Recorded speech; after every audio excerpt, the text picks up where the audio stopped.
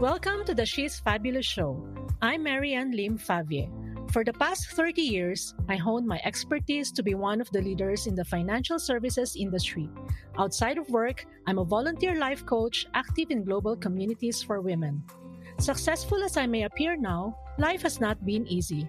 In this podcast, I will share with you how I am able to turn hardships along my life journey into stepping stones to achieve my dreams. To me, a fabulous woman is she who courageously overcomes life challenges with grace, inspires others, and remains unstoppable. Whatever situation you are in now, choose to be fabulous. Welcome to the show. Hello, and welcome to She's Fabulous Show. In today's episode, I want to share the happiness that I find in teaching, mentoring, and coaching. When I was young, I thought when you try to give knowledge to another person, all of it is just plain teaching. I was never aware of the difference between teaching, mentoring, and coaching.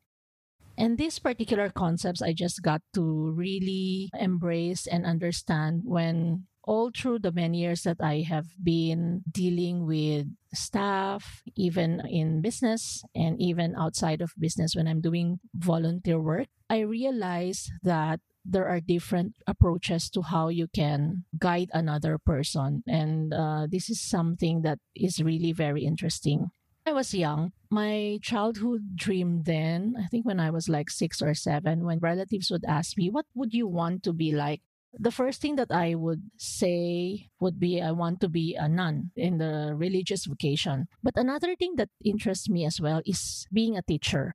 This is because I grew up in my mother's side with family of teachers, and I would see them leading a class, and it always makes me interested, to be there in front. And I would most of the time simulate how a teacher is with a blackboard and all that. And even when I play with my brothers and sisters, I'm the youngest one, but I like it when I would act like I'm the one who is the most knowledgeable of all, be like the one writing in the blackboard and doing that.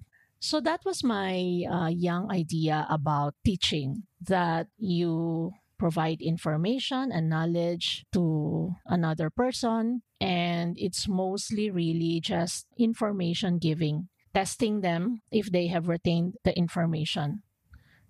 So that was like my very simple idea that everybody who is giving information and testing another person and asking questions and checking if they have retained the information, that is all it is. It's teaching. So when I moved into working now and into the corporate life, I realized that there's another concept of how you provide information to people.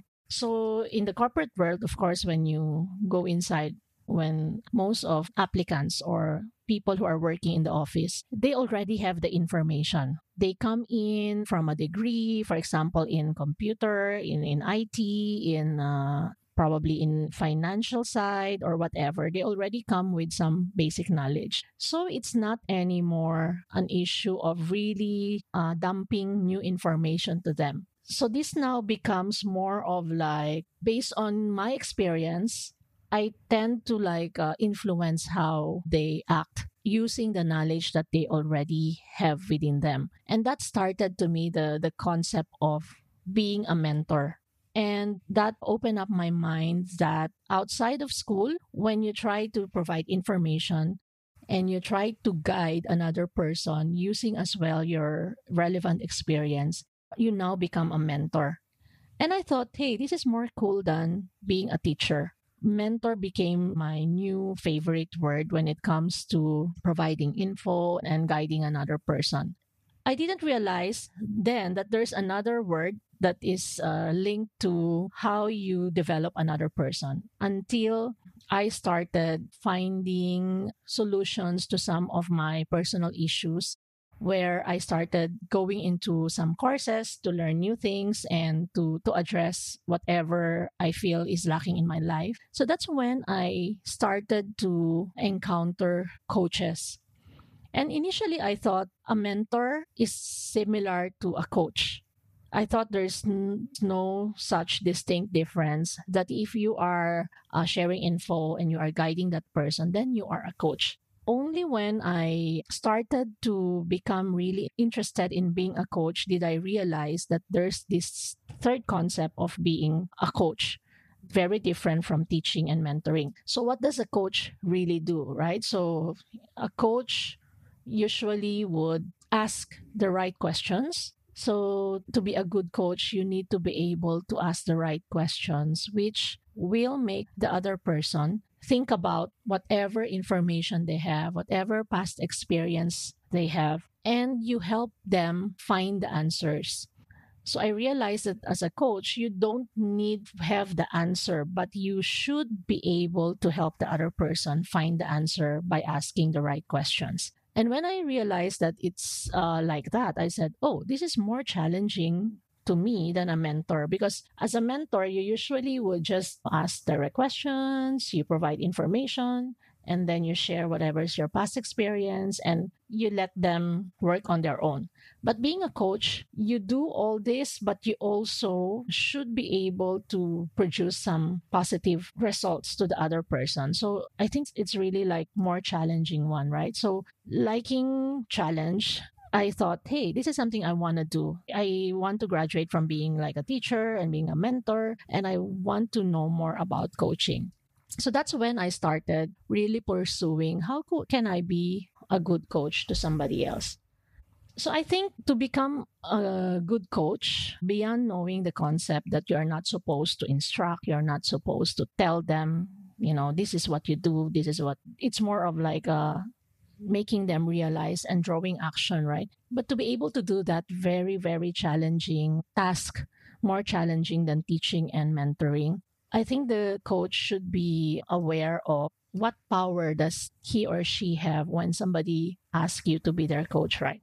And to me, I like coaching because I know coaching can change lives.